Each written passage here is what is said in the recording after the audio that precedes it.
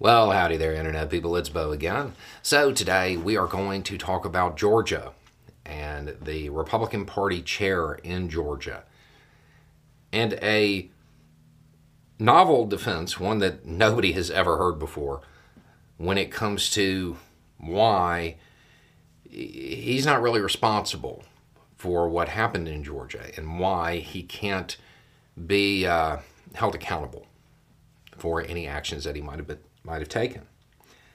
So, David Schaefer, who is the GOP chair there, he was one of the alternate electors and helped organize it. Okay.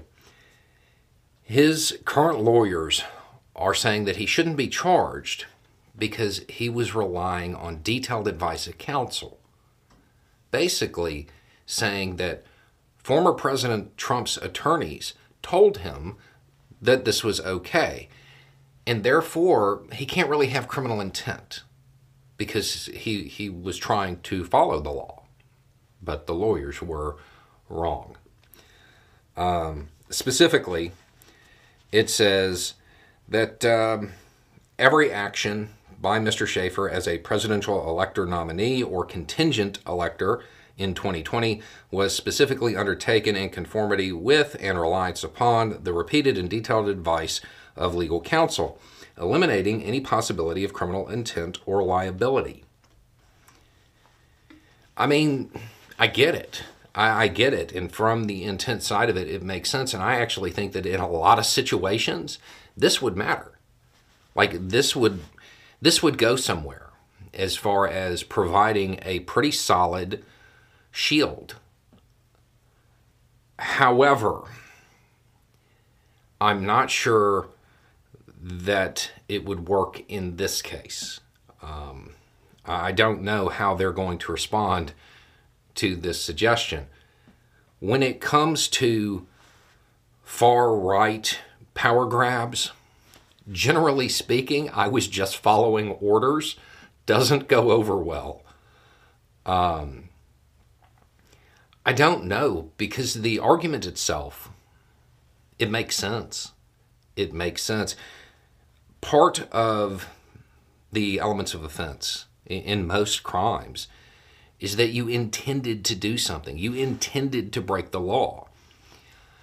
If they can actually show that he lacked intent, that is that's going to be hard to overcome.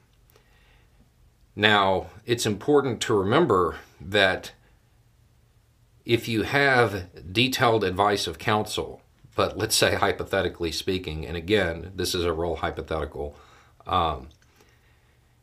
you talked to a different contingent elector, and in that conversation indicated that you knew it was shady, and that contingent elector accepted an immunity deal, you might be in trouble. Now, I want to be clear about this. I don't know that that's the situation. I'm just speculating when it comes to the amount of secrecy that was involved in a lot of this.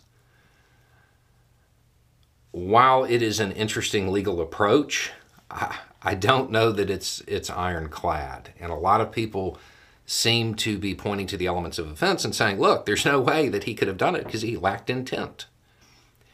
And when you need mealtime inspiration, it's worth shopping Kroger, where you'll find over 30,000 mouth-watering choices that excite your inner foodie. And no matter what tasty choice you make, you'll enjoy our everyday low prices, plus extra ways to save, like digital coupons worth over $600 each week. You can also save up to $1 off per gallon at the pump with fuel points. More savings and more inspiring flavors make shopping Kroger worth it every time. Kroger, fresh for everyone. Fuel restrictions apply.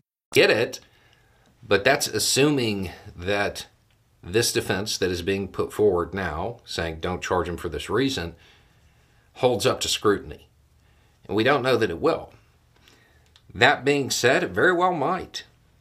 If there are a bunch of emails where he's asking questions and he's being reassured that everything he's doing is legal, and there are no other conversations, this might actually be a pretty effective shield.